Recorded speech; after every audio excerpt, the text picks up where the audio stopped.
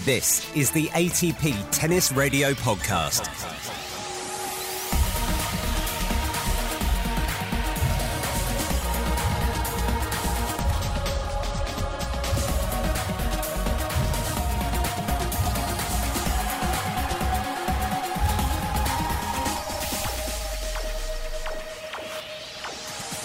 Welcome back to Australia as we look back on the ATP Cup and ahead to the first Grand Slam of the year, the Australian Open. I'm Peter Marcato and it's great to be with you on the ATP Tennis Radio podcast. Now, I've come from Brisbane. I'm now looking out across Melbourne Park, but I've decided I needed to do this podcast on location. So, in the background as we're doing this, you will hear the sound of a coffee machine. And that is probably appropriate because I've got my chocolate milk here. And I can finally say, after all these years, I am having coffee with Cation. Yeah. My Cation is here. Great to see you, Mike. It's good to see you as well. Yeah, I mean, Melbourne, the coffee scene here is vibrant. We've got some Lavazza coffee in front of me. I went with the flat white, 1 sugar, almond milk. I think that's Robbie Koenig approved. I think. But that's... Aside from the tennis, that's my favorite part of coming to Melbourne every year, is the just going to different coffee shops every day. Well, I think it's nice that you do that, but obviously we've been talking about your podcast too. So just give us a rundown of your podcast, because we'll talk about it a little bit at the end as well. You're working with Noah Rubin. That's right. Putting together this podcast, because it started off as Coffee with Cation, right, which is how I refer to you on air these days to cross-pollinate this podcast. But tell us exactly what the name of it is and where we can find it. Yeah, it's called The Coffee Cast with Cation and Rubin, powered by Behind the Racket. So myself and Noah Rubin, young American player, Wimbledon junior champion back in 2015. We talk a lot about the Challenger Tour, some of the ideas we might have that are a little bit different about the Challenger Tour, and also try to introduce the players who compete at that level. Behind the Racket, what Noah's done in terms of the Instagram page, his website, introducing players to the world in a completely different light. We try to do that in more podcast form, so we get to interview some of the players a little bit deeper. We recently had Madison Keys on, the great WTA star, just talking about her vantage point. We also had her boyfriend Bjorn Fratangelo, who does play a lot at the challenger level.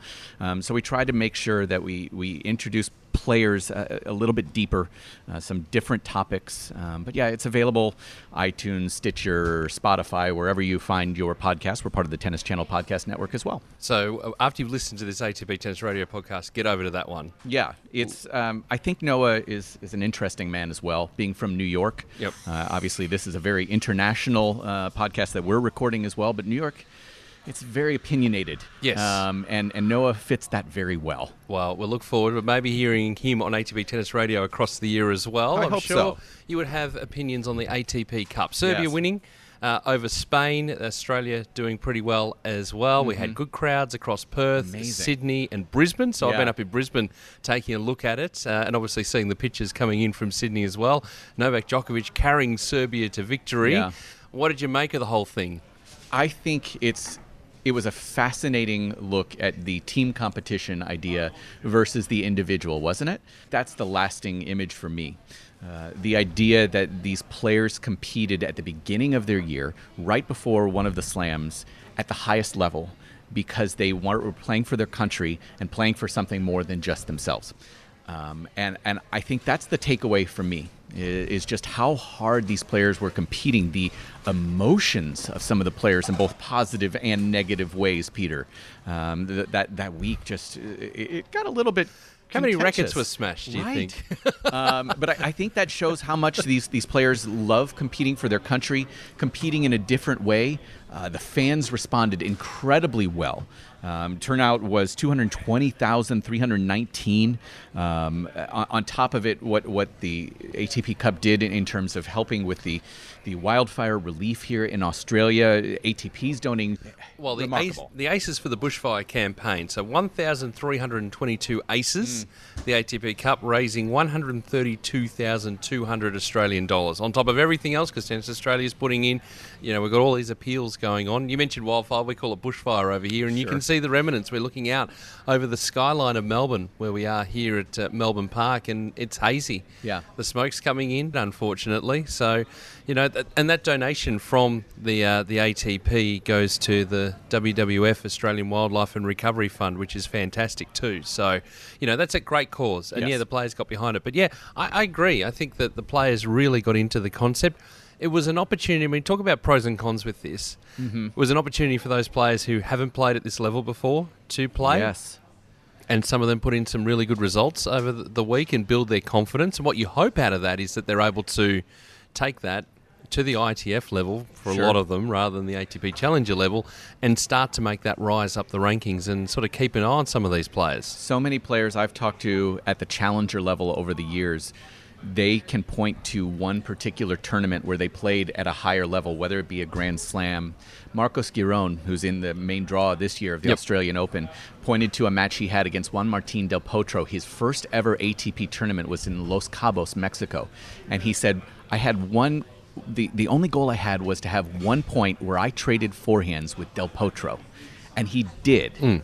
And he just suddenly took from that, I can play at the next level. He had a fantastic 2019 campaign, now in a main draw of a Grand Slam on his own, ranking for the first time.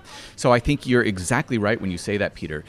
You never know if you're going to have that one moment in that one tournament that completely changes your career. And I think there's several examples from the ATP Cup that really could be that in 2020. Yeah, I think we had some cracking matches as well. Yes. Obviously, the final, we had Nadal versus Djokovic. Djokovic continuing his dominance over Nadal on hard courts. We've had so many across the way. The Aussie-Great Britain tie. Yes. The work of Alex de Minaur, not trying to be too sort of patriotic here or biased. But well, his match against Nadal as well was fantastic until the third set. Yeah, but we've seen some cracking matches along the way, and that's added to the excitement. The profiling of doubles too, I think has been good, and sort of the mixture of getting them into the three different cities as opposed to being clustered in one spot. We had the new Ken Rosewell Arena in Sydney, had the canopy over the top, so that was good to open that off. And I think there are a lot of positives to it. In terms of changes and things looking at it on the ground, the only thing I guess is probably tie length for me, and some of the ties just went on and on and on, and there were sort of flow-on effects because if it was a day tie that went long, it flowed into the night time, and then that pushed it late, and sort of 1, 2 a.m.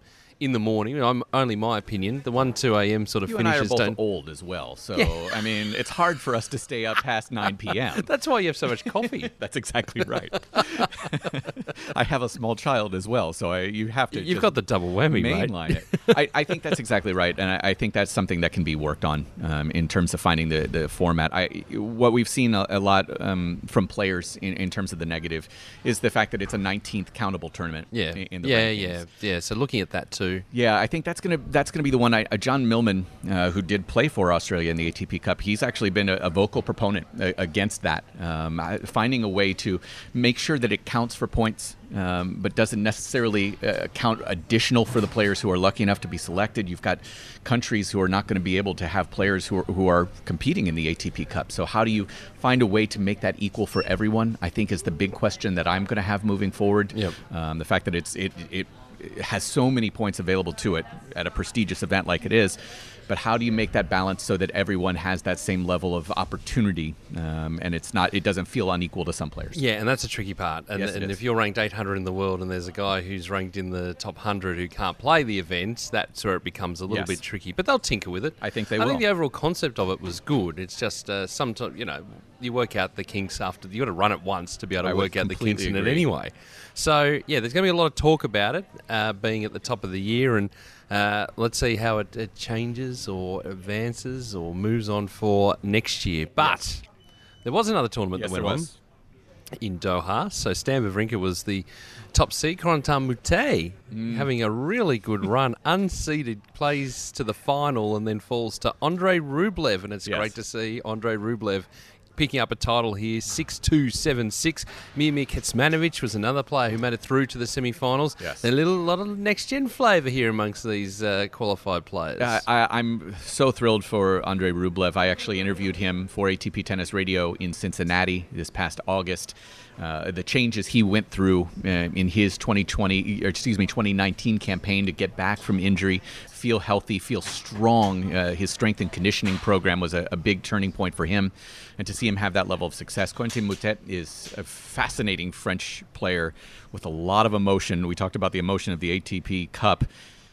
he can have a lot of it at yes. times. Yep. He's a fun one to watch, a fun little lefty, and I think he's going to be fun to watch for several years to come. And yeah, you mentioned it, Kecmanovic. I have utmost respect for him, and he has been talented for several years, and for him to do it at this highest level time and time again, I think is really going to happen in 2020. Yeah, well, we'll talk about some of the other tournaments on the ATP Tour this week, because there's a couple of them in the lead up to the Australian Open, obviously Australian Open qualifying too, but how's your coffee going over there? It's so good.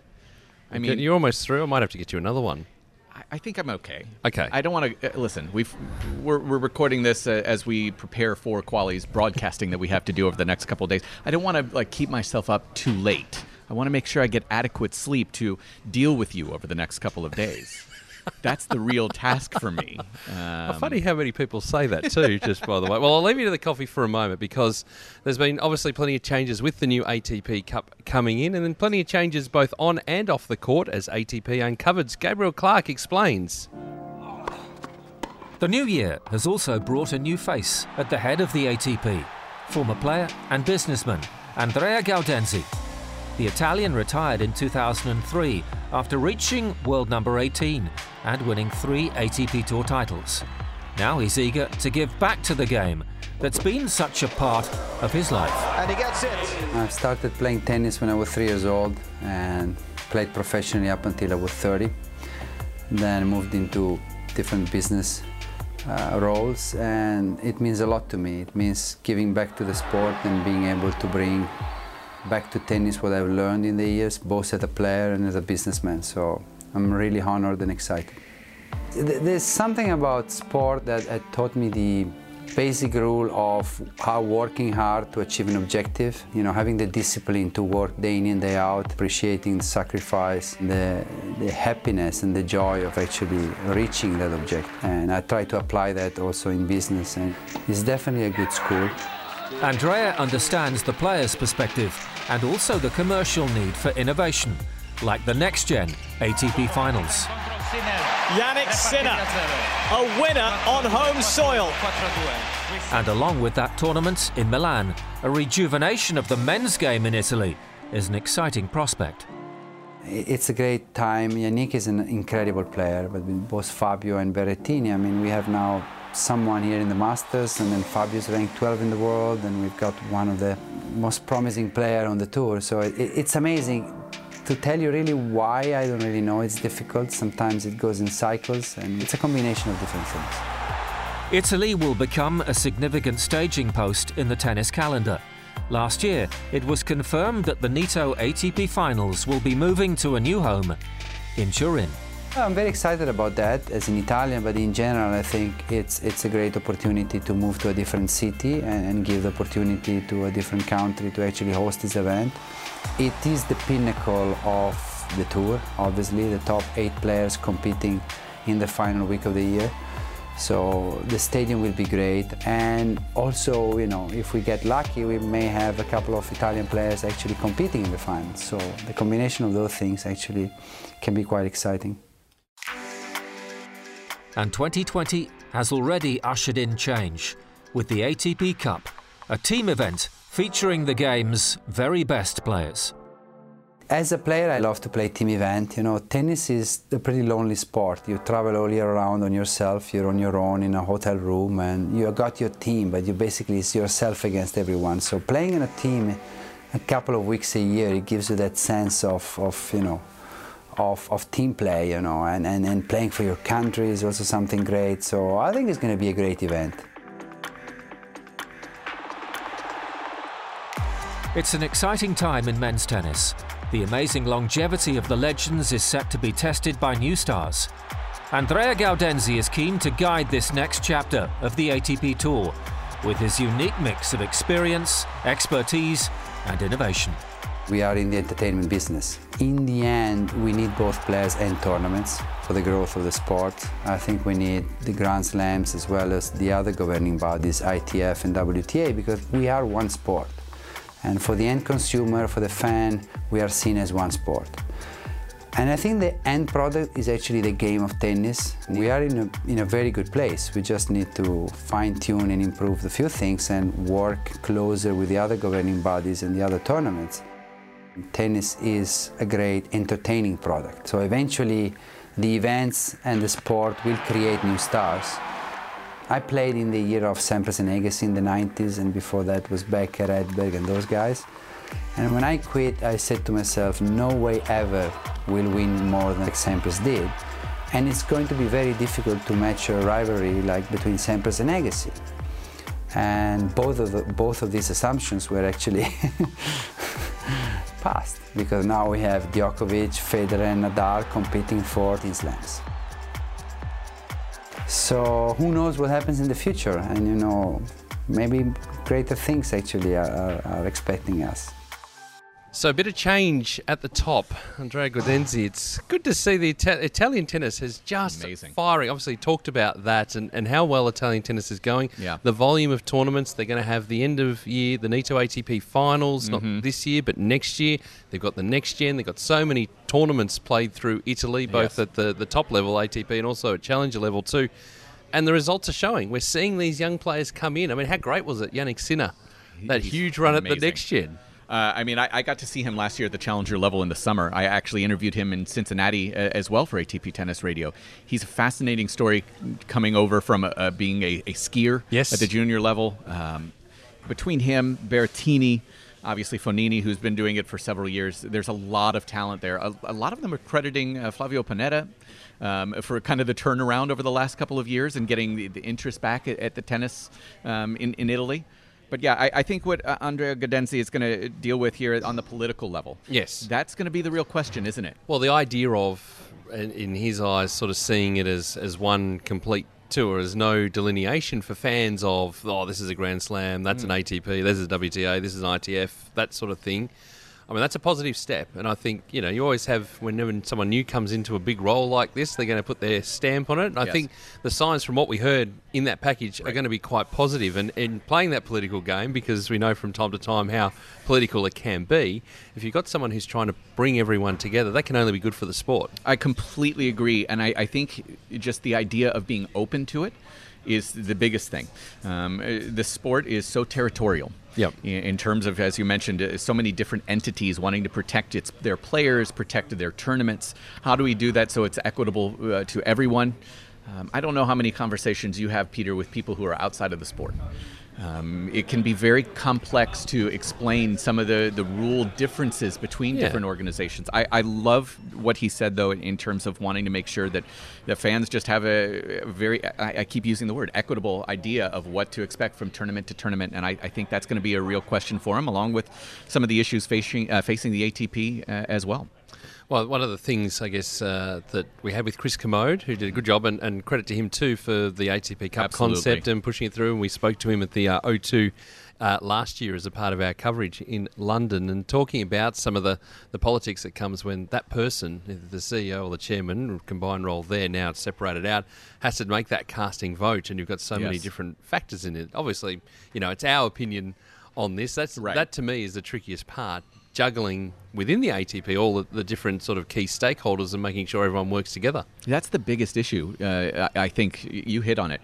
You have to make sure that the tournaments are taken care of. You have to make sure that the players are taken care of. You have to make sure that the sponsors are taken care of. And yes, as you mentioned, these are our opinions here, but I think that's the trickiest task at this point. I know in the podcast you were nice enough to mention that's been one of the issues I have, is how do we make sure that the players are represented a little bit separated from the tournaments themselves? Do we, there's always been talk of that unionization of ATP's players, the WTA's players as well. Is that the route that they're going to go as players? So I think that Andrea is going to have a very difficult task trying to manage all of those entities over the next couple of years in a way that makes sure that all three parties, if you will, if you include those three that I just mentioned, that they're all happy. Yeah. That's a difficult task. It is, but we'll see how it goes. And we'll be catching up with Andrea on ATP Tennis Radio throughout the year and having some really good conversations. He's got some really good views, and I think, the former player coming in and being the CEO with the business experience he's got can only be a positive thing. I completely agree. Now, one of the other things that you do, now you're going to be reporting for us throughout the year on ATP Tennis Radio, and hopefully we'll get you over to doing some commentary on ATP Tennis Radio as well, just expanding the empire you are. I'm glad I'm here on the ground floor, but you do a lot of magnificent work, fantastic work on the ATP Challenger Tour. Thank you. Looking at it overall, Yeah. I mean, you do a lot in the States in terms of covering the events there, so you've got a good handle on it. We don't get a lot of chance on ATP Tennis Radio to talk about challenges and where they fit in. Yeah. One of the byproducts, first off, with the ATP Cup was we had a couple of events, challenger events, that are held in the previous week. Right. We were to have a tournament in Canberra that got moved to Bendigo. Right. Some of these fields have been outstanding for challenger level. Noumea and Bendigo last week had some of the best, in terms of just top to bottom, best talent I've seen at the challenger level. A lot more players are just buying into the concept of this is not a lower level. It's just another tournament. It's another opportunity. The fact that you're going to get great preparation for a slam like this at the Australian Open, the fact that you're going to make a little bit more money. The ATP, what they've done in terms of providing housing now over the last 2 years, providing housing for the challenger players, 3 nights guaranteed last year. This year it's 5 nights guaranteed housing. It makes a huge difference for the players in terms of making it more sustainable for more players. And so I think that's been a really huge development for the challenger level players. It's a tough question to ask you right at the very start of a season, but what are you sort of, if we were doing time capsule sort of stuff for the Challenger Tour, in terms of getting your thoughts on how you think things are going to play out, are there any particular players that you've put on your watch list out of 2019 that have entered, just made their way onto the Challenger Tour, that you think going to make a breakthrough? Challenger Tour first and then onto the main ATP Tour? Well, let me just say that I think the one American that is right there for me won a title yesterday, J.J. Wolf. Yep. I think he has a real opportunity to be a big superstar pretty quickly. He's one of those guys that, I don't know if you'll recognize this reference from back in the late 80s, early 90s of golf, John Daly. Yes. Grip it and rip it. And that is J.J. Wolf. There's not a lot of intense complexity of what he does. It's very much I'm going to go beat you off the court. I think Maxime Cressy is another young American. I feel like I'm going to be talking about most of the American. That's most okay. of it's stuff I do that at That's what you do. The USTA level. Maxime Cressy is a very intriguing prospect, a guy who is a serve and volley entirely. Can he increase his capability to do a little bit more on slower courts? Rusevori, who I don't know him too well. He hasn't played too many tournaments here in the States. I think he's fascinating. I think he's going to be really good at a very young age. So I think that's the one. I'm not saying too much. There have been a lot of people who have been saying he's going to be coming pretty quickly. The list goes on. What's fun about the challenger level is I don't think anybody was talking in last January. Nobody was talking about Jannik Sinner. Yeah, no one. No one was talking about him until the next year. Right, and then all of a sudden he's right there through the middle of the year, and he's just like, oh my gosh, he can be top 150.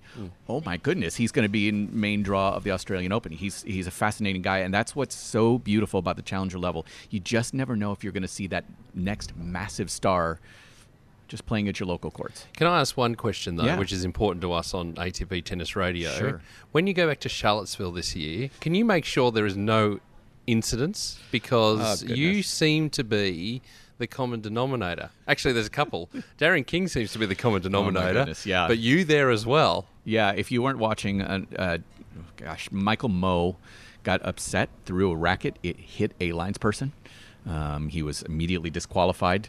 The linesperson was fine. He got a bruise on his shin, but immediate disqualification for Michael Moe. He was playing Darren King, who had the same type of a thing happen to him. I believe it was 2015 on the same court in Charlottesville, Virginia.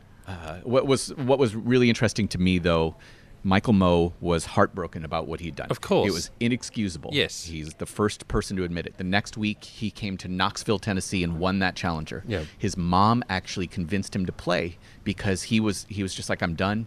I've had a terrible year. I have battled through injuries for 6 months. Now I've injured somebody on a tennis court. His mom said, this is what makes you stronger. This is what makes you a better human being. And he came out the next week, won the tournament, and he's won a wild card into the Australian Open. Which is good. Yeah. And, we just don't want it to happen again in Charlottesville. No, I know. The iconic commentary of it's happened again in Charlottesville. That's the thing about my career. In that I've been involved in some very unique situations over the years at the challenger level. Obviously, the one people always asking about is Francis Tiafoe. Yes. Well, we know that one. Yes. Courtside. Yes. That's the one that's going to stick with. That's what I'm going to be remembered when I die, and they write my obituary.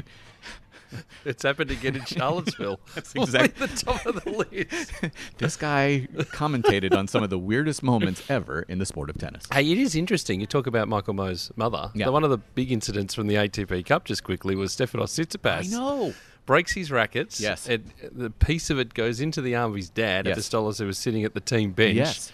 Mum comes down from the stands. Wasn't even part of the team bench. I Mum know. comes down from the stands and tells him off. I'm just surprised Leander Paes wasn't there to actually do it. I mean, Leander seems to always be around for those type of moments, and in his final campaign here in 2020. Yeah, there was a couple of final campaigns we know. Steve Yes. Darcy is one of those, and Brian's obviously we know going to be retiring at the US Open too. So Right. there's a bit to look forward to on the not so much look forward to, but we're going to be marking and commemorating the careers of some great players. I think it is something to look forward to, though. In terms Well, they're going of to win the title. I reckon that they're going to do it. Really? I'm locking it in now. Okay. Bryan Brothers, the last tournament, US Open, they're going to win it.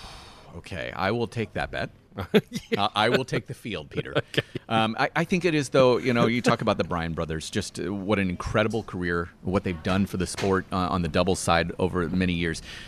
I'm looking forward to this, to see them get honored appropriately from tournament to tournament, especially in the States, what they've meant to the sport there.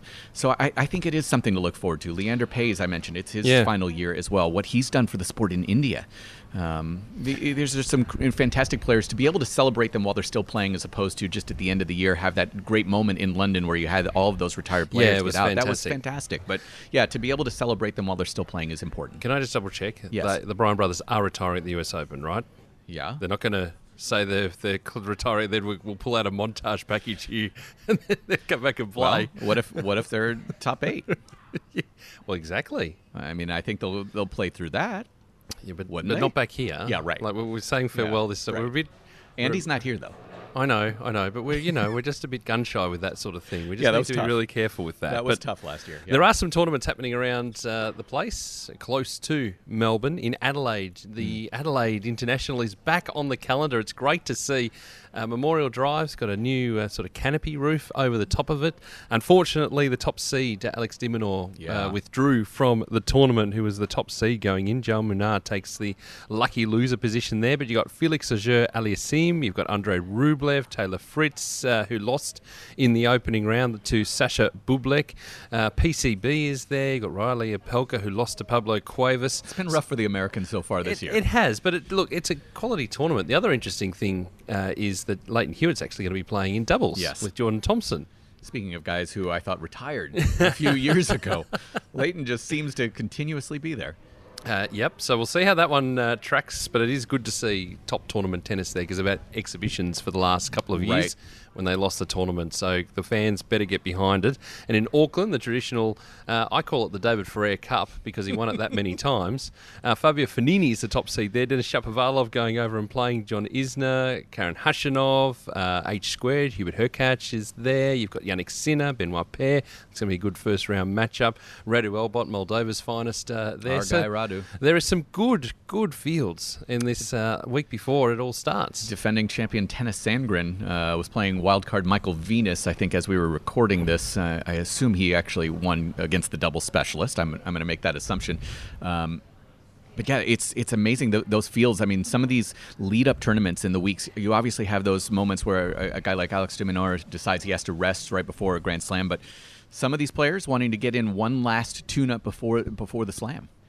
And then we've got qualifying, of course, for the Australian Open, which is not too far away. So, yeah, there's going to be a lot of hot contests. Qualifying is often the most fascinating part of an event because you've got these players who are basically, some of them playing for their careers. It's maybe something I shouldn't say, considering we're going to be doing commentary, you and I, for a few weeks here, but I look forward to the qualifying weeks just a little bit more.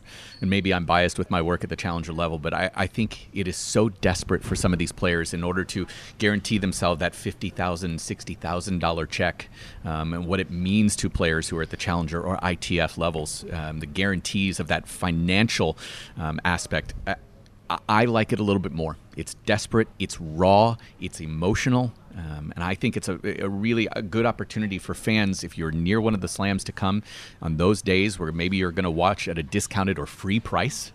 it's amazing tennis. It certainly is, and once we do get to the main draw matches, AO Radio broadcasting going to be simulcast through ATP Tennis Radio. We can listen to all the commentary of the matches on Rod Laver Arena and some on the other courts right here on ATP Tennis Radio, thanks to AO Radio, whose coverage we are rebroadcasting. So very much looking forward to being a part of that. Now, Absolutely. On our next podcast, it's time for the annual time capsule. Now, I asked you before we started the podcast, have you turned your mind to this yet? And you said no. No. Can I just pick Novak for everything? Well, that's what everyone else does. I mean, that's... See, I tried to be different, but I'm reviewing my strategy now. How did that treat you last year, Not Peter? good. No, not good predictions-wise and everything else. I don't know that I've necessarily made any predictions yet because I'm so bad with it. Because then I feel this pressure of like, well, if my guy didn't win, am I going to commentate because I predicted Novak's going to win? All right, so what do you want me to predict here, Peter? Nothing. I want you to put it in written form because I'll read it out in our next podcast. All right. You got time to think about it. You got a whole. You have a list 7 of questions days. for me, right? There is, yes. So the hardworking producer and Arvin Palmer, our champion from 2 years running, actually, our champion. He's so good. He's come up with a question. I can't reveal what it is yet. You'll hear that on the next podcast. Okay. We get to add a question in. Yeah. The winner, anyway. So basically, I'll be waiting to see what Arv does, and then I'll just be copying him. That seems to be the formula for how this works from now on. What I really could use from you, Peter, is just a list of your predictions first so that I can see how opposite I can pick and just go from there. This year is my year. Really? This year is my year. I feel like you told me that last year, too. No, I had a good feeling about last year, and look what happened. Oh, dear. All right, we've got to finish this podcast now. Okay. You've got a coffee cast to do. I do. I apparently have to go to Noah Rubin's apartment right now. Oh, lovely. Lucky you. I guess. I don't know. I guess I'll let you know once I see the apartment. Well, if you make it back, yes. We look forward to having you, of course, part of the World Feed team on for the Australian Open. We look forward to your reporting work on ATP Tennis Radio. Excited for it this year. Yep, starting off in Miami. Yes. And then hopefully some commentary work towards the back end of the year as well. And enjoy the coffee. Thank you, Peter. I always do here in Melbourne. That's what it's all about, really. And that's it for this week, but there's plenty of tennis to come here on ATP Tennis Radio. We've got all the Masters 1000 events covered, plus selected 500s, the Next Gen Finals, Nito ATP Finals, exclusive interviews, and of course the podcast. Next week, I'll be joined by Gigi Salmon and Chris Bowers to go through said time capsule, the official famous ATP Tennis Radio time capsule questions, as well as giving you our thoughts ahead of the first Grand Slam of the year, which of course ATP Tennis Radio is simulcasting thanks to AO Radio. Until then, enjoy the tennis.